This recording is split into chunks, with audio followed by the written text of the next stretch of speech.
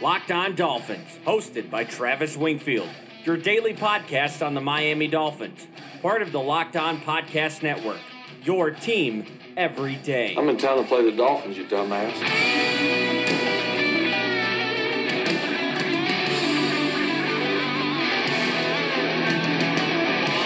What is up, Dolph fans, and welcome into the Friday, April the 5th edition of the Locked On Dolphins podcast. I am your host, Travis Wingfield, and as always, I am here to bring you your daily dose of Miami Dolphins football. And on today's show, we finish up the draft preview series with the defensive backs. We got cornerbacks, safeties, the areas of need, and why Miami needs to remake the position almost entirely outside of a couple of players, plus your draft questions via the Locked On Dolphins Twitter mailbag. We'll get into all of that and plenty more, but first, before any of it, I kindly invite each and every one of you to please subscribe to the podcast on Apple Podcasts. Leave us that 5-star rating. Leave us a review. Tell us what you think of the job we're doing. Give me a follow on Twitter at Wingfield NFL. Follow the show at Locked On Fins. Check out LockedOnDolphins.com. We have the draft big board up there for the Miami Dolphins right now. Bunch of content for you guys there as well. And last but not least, the other Locked On Sports family of podcasts,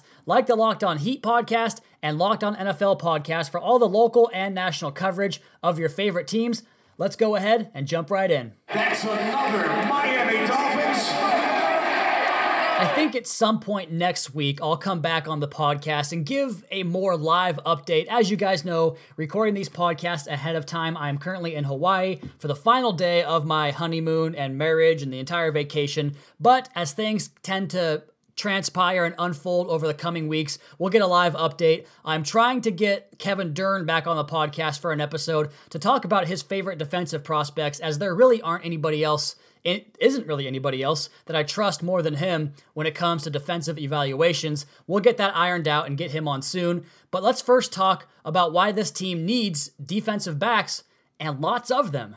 You've certainly heard me talk about this if you're a fan of the show, of the blog, or my Twitter timeline. Probably all three if you listen to the podcast. But this defense is predicated on the secondary and their skill sets. They need guys that can lock down and man coverage. They need heady safeties that tackle and take good angles, but also somebody with range on the back end. The alignment pre-snap alone will often take care of the running game, like we talked about on yesterday's show, while good man coverage is required on that back end until it's third and long, and then they'll just drop everybody into coverage, go 8 men in coverage, and force you to throw it short of the sticks, where, once again, they'll come up and rally and tackle. It's a defense that relies on fundamentals and doing your 1/11th part of your job on the defense, and so with that, and all the money they're pushing back into 2020, I'm pretty sure they're going to lock up Xavier Howard sooner rather than later, and with that money, probably give contracts to guys like X, Laramie Tunzel, Jakeem Grant, and maybe even Kenyon Drake. I guess it depends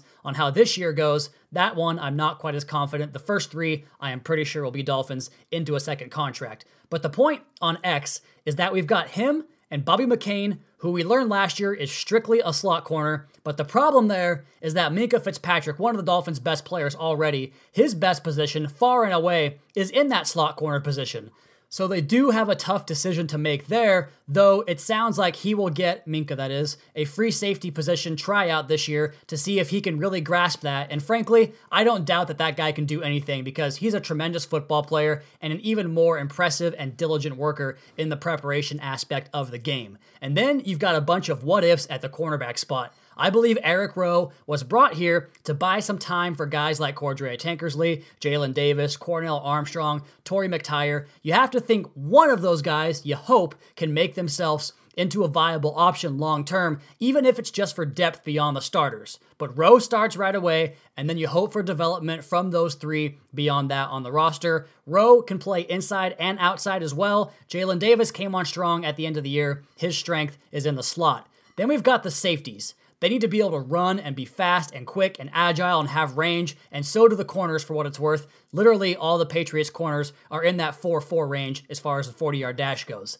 The safeties need to be perfect on their pursuit angles, and there needs to be a safety that can regularly match up with a tight end that's split out wide, or a receiver in the slot, or even a running back that gets out into the passing game, and I think that guy, for my money, is probably Minkah Fitzpatrick. And they also need a center fielder in the mold of Daron Harmon. So where does that leave Rashad Jones and TJ McDonald as far as their fit? they don't really fit. I know Rashad is a Ring of Honor player, and he was fun to watch, as fun as anybody on this franchise, but he's 30 years old. He has unreal salary figures over the next couple of years. He's got 2 bum shoulders that force him to miss games in each of the last 3 years, and worst of all, he quit on his team last year. You can blame Matt Burke all you want for that, but that is inexcusable. McDonald, on the other hand, he's just too slow to play in this defense and not good enough in coverage. So we'll start there at safety in the draft, since we already went over the list of needs at the position, and for me, it all starts with Mississippi State's Jonathan Abram. Somebody must have messed this guy up as a kid, because he plays downright angry and nasty and 100 miles an hour. I've not seen many players that play with his speed, his tenacity, and keep it all in control in terms of their tackling technique. He's phenomenal in that way. He's excellent in the role I described for Minkah, that matchup piece, and he's the best run defending safety in this entire draft. I love him in the first round, and I don't care if they take him at 13 if they can't find a trade back partner. To me, he's that good. And the next 2 guys on the list, both guys that I think are in the same vein as Abram, and both probably would be guys you would trade back and select later on in the first round. We'll start with the opposite type of player of Abram, and he is Chauncey Gardner-Johnson out of Florida, my favorite one besides Abram. He will come down and cover the slot, but he has the range that I think could translate very well into a middle-of-the-field, center-field safety role, because he really excels on the occasions that they do drop him back into man-free coverage and single high looks, and he's more than adequate as a run defender as well. Then you go to Nasir Adderley out of Delaware. He's got the best ball skills at the position of anybody in this draft, in my opinion. He worked as a cornerback early in his career, and the coverage skills are an example of that. He has the physical mentality and wants to hit everything that moves. Also, there's a great video of him on a kick return where he plows over a guy, stands over him, stares at him, and then takes back off, accelerates, and scores a touchdown. So he definitely can return kicks, play the football, and play deep safety for you too. And real quick on the podcast, going 100 miles an hour here, we're going to take a quick break and come back, finish up the safeties, and then get into the corners and jump right in to the Twitter mailbag after that. All of that next. Locked On Dolphins podcast at Wingfield NFL at Locked On Fins.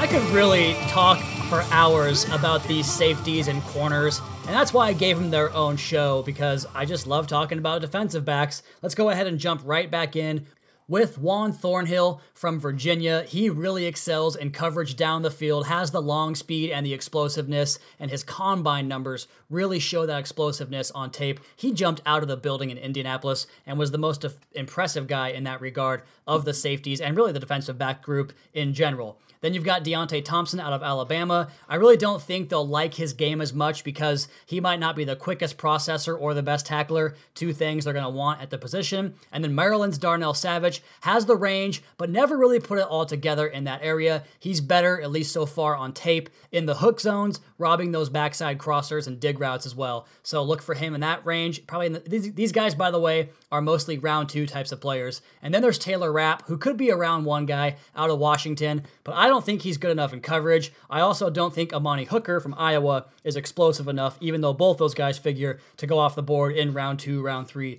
in that range. Beyond that, you've got guys like Miami's Sheldrick Redwine. I'm sure most of you know who he is. He's a nice player on that back end of the Hurricanes defense. Boston College's Lucas Dennis and Mike Edwards from Kentucky. A few more names I like later on in the draft. And then at cornerback, we talked about this in the open. They want guys that can run, guys that can press, and guys that have good man coverage skills. So with that, there are some round 1 options, and this entire class is they're really long and compressed, and they have the height and the long arms, but they just were not that impressive in the timed speeds. It was unusually low for a crop of cornerbacks, especially these days when everybody's running 4.3s, it seems like, and the safeties, which is supposed to be a slower position, actually outran them in the 40-yard dash. But it does start with DeAndre Baker from Georgia, who has been mocked towards the end of the first round in a lot of mock drafts, but I think he's good enough to go 13th overall if the Dolphins were so inclined. Then again, we should probably trade back and do it that way, but he is the best cover corner in the class. He lacks the long speed. That's why he's not thought of as a top 10 pick. He's terrific, absolutely fantastic in man coverage. the thing the Dolphins need the most out of the position. He's feisty as hell, and he has that mentality that he can match up with anybody one-on-one, take the point man, redirect, do all the stuff they have to have in this defense. Going down the list, probably the next cornerback on most people's boards is going to be UW's Byron Murphy, though I don't think he plays physically enough, doesn't have the size, and doesn't tackle well enough for the Dolphins to be after him, although he has the long speed, he has the cover corner skills, but they want guys that can tackle, and that's not really his game. Greedy Williams, they'll say the same things about his game, although I'm not as worried about it.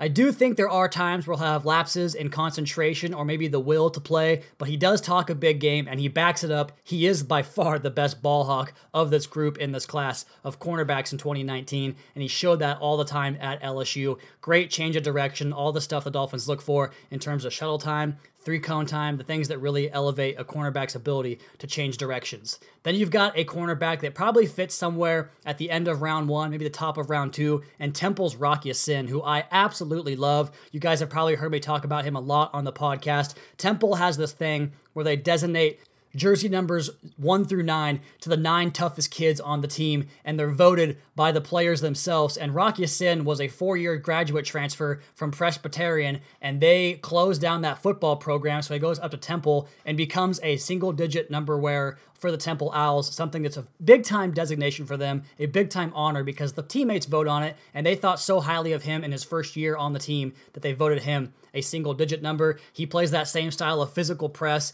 You go back to the Senior Bowl, and he was so impressive covering Deebo Samuel all week long down there. I think he's a great option to come out here and play the secondary role opposite Xavier Howard.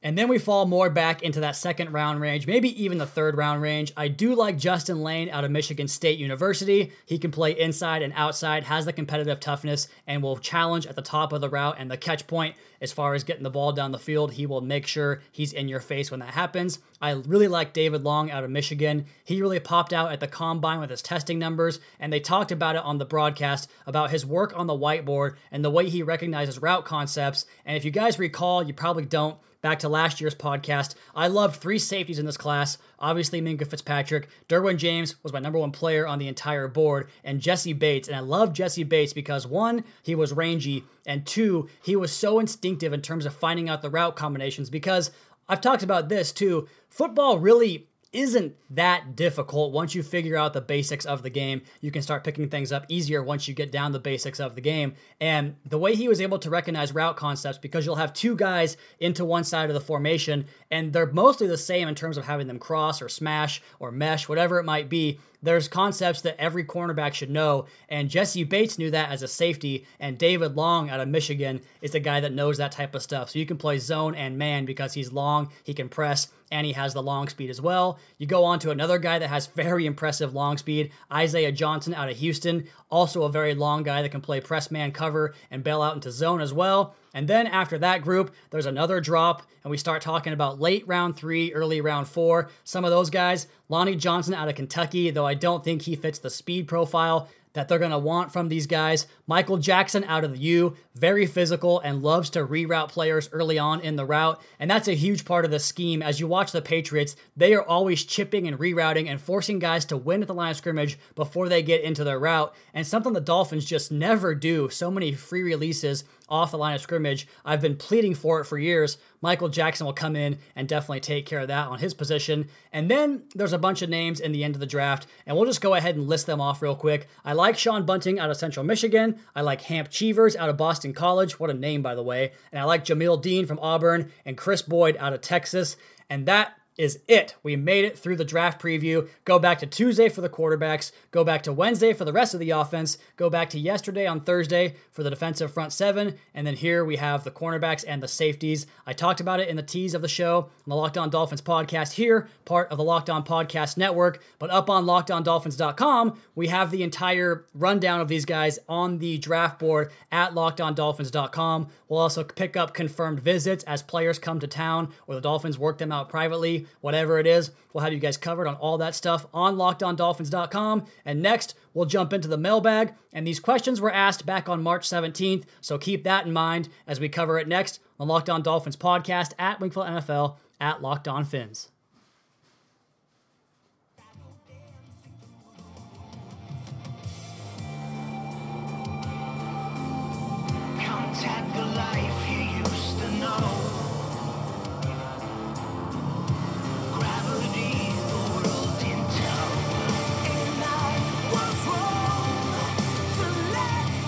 closing up shop for the week. We are just, 3 weeks now away from the NFL draft, the best time of the year as far as the offseason goes on the football calendar. The end of April, the Dolphins will shape their football team in a way that who really knows what's going to happen as far as going up for the quarterback, which I don't think will happen. I'm rooting for it, but I do not know.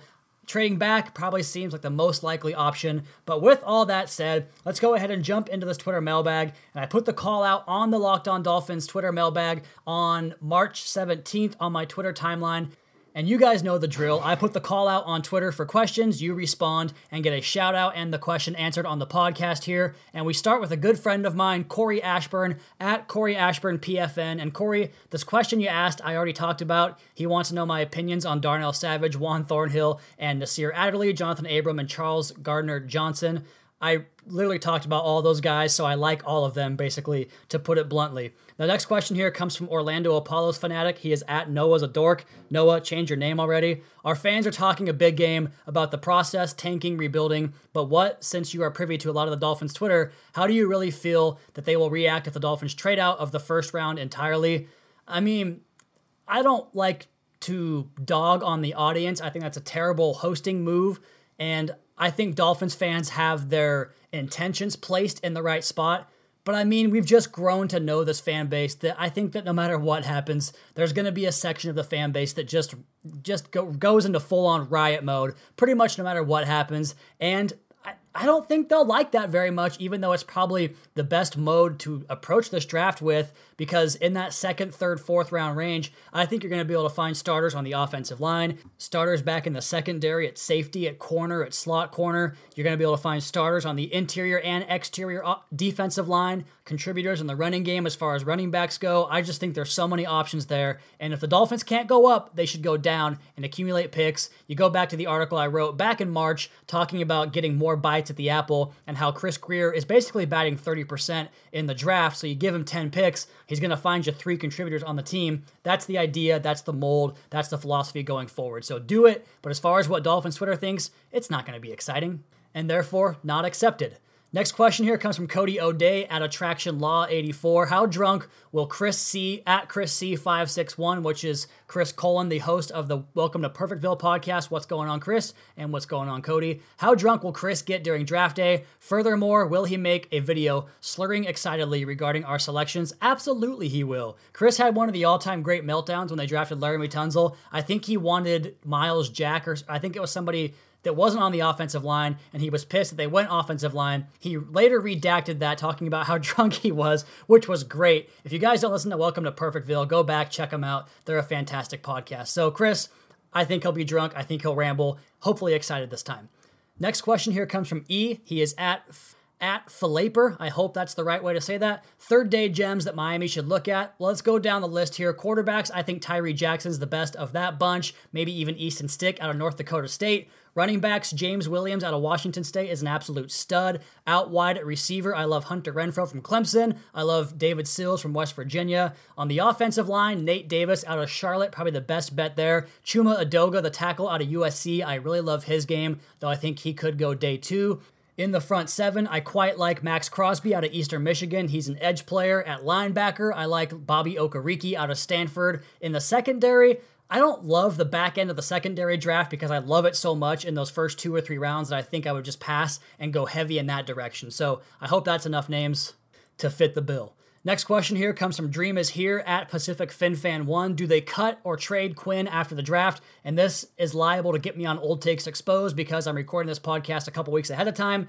But I think they will trade him eventually. I'm not sure if it'll be now, during the draft, after the draft. I expect Miami to move some players and some veteran big-time players during the course of the spring and summer before the season starts as they continue to stockpile draft picks and get Chris Grier in the game, man. That's the idea. That's the plan. That's what Stephen Ross wants to do. So yes, eventually they will definitely do something with Robert Quinn. Next question here comes from Steven Alside. He is at Steve A305, and he asks, what does the team look like with Ryan Fitzpatrick at quarterback, and who do the Dolphins draft at quarterback this year to develop behind him? They look more exciting than what Jake Rudock and Luke Falk would have been. Basically, the way I put it is this. You went from being, you know the part in Moneyball where Brad Pitt says there are rich teams, there are poor teams, then there are 50 feet of crap, and then there's us. And the Dolphins at quarterback were the then there's us part below the 50 feet of crap. Well, with Fitzpatrick, they jumped from that spot back into the poor teams portion with the New York Giants and the Washington football team, who to me have worse quarterback situations than Ryan Fitzpatrick. So I think that it just brings you a little bit more excitement, and they probably will win a couple more games as a result, which I know a lot of you don't want to hear that. As far as who the Dolphins draft behind him to develop, I don't know. I don't know if they'll do it this year now, because I don't see the reason for it. If you're all in on a quarterback in 2020, they could just bypass it altogether this year, develop Rudolph and Falk, and then go forward into the 2020 draft with Jake Fromm, Tua Tagovailoa, who I don't think will happen, but nonetheless, I think they could bypass it unless they go up and be aggressive and get Haskins or Kyler Murray, which is a small chance, but a chance nonetheless. We got a question here from Mr. Stubborn at @Abduarte_1. And Mr. Stubborn, you ask great questions, but I already answered your question about Juan Thornhill and the safeties already earlier in the podcast, so just go back. Next question here comes from Derek Downhauer at Derek with a couple of C's and a couple of K's at the end of that. If we trade back into the mid-20s, would it be wise to use that pick on Jeffrey Simmons, or is that too early for you? No, I would absolutely do that. The Dolphins are the team, really, to me, that make the most sense to do that, because he's a top 5 talent. As long as the domestic violence stuff is behind him, which it sounds like it is, and the ACL can recover for a year, which obviously it can, I'd be all for that. 100% yes, go after it. Next question here comes from Daryl Harris at DolphinD34. Travis, I say we don't draft a quarterback and pick up Eric Dungey as a UDFA. I bet money he wins the starting job by the end of preseason. Well, that is a bold take, sir, because if he goes UDFA, not many guys have had success going that route, though there are some examples out there. Tony Romo, the most notable. I actually like Eric Dungey a little bit, but there's a reason he would go that far undrafted. It's a bold take, that's for sure, but I can't say that I agree, sir. Next question comes from Ryan Norwood at rnorwood6. Now that we have Fitzpatrick under center for 2019, are we guaranteed to take a quarterback round 1, start Fitz weeks 1 through 5, and then start rookie the rest of the way, a la Baker Mayfield? Look, if they go out and get a quarterback in the first round, unless it's Drew Lock or Daniel Jones, which if it's Daniel Jones, we can just go ahead and walk out into the ocean and call it life. If it's Drew Lock, I would see that being a possibility. But if they go up and they get Haskins or Murray, I would start them day 1 and not even look back at all. Next question here comes in from James Keogh, and I hope I pronounced that right. He is at Ninja Rider Keogh. I think that was what I got there too. How many defensive backs do you see us taking in this draft, with the Patriot model requiring 6 defensive backs on the field most of the time?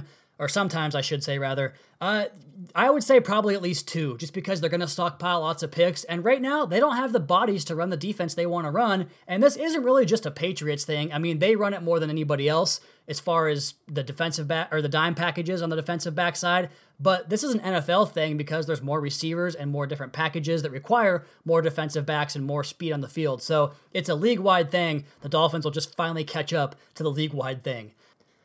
Okay, that's going to do it for our time on the podcast today. If I did not answer your question, I apologize, but we do the mailbag most every Friday on the show here. And as a reminder, if you guys have a smart speaker or have Bluetooth capability in your car, just tell it to play Locked On Dolphins podcast to pull it up right away. Also, please be sure to subscribe to the podcast on Apple Podcasts. Leave us a rating, leave us a review. Check out the other Locked On Sports family of podcasts for all your local and national coverage of your favorite teams. Follow me on Twitter at WingfieldNFL. Follow the show at Locked On Fins. Keep up to date on the Daily Dolphins blog over at LockedOnDolphins.com. We'll see you guys back on Sunday night, Monday morning for another live edition of the Locked On Dolphins podcast, your daily dose for Miami Dolphins football. Where the lies live.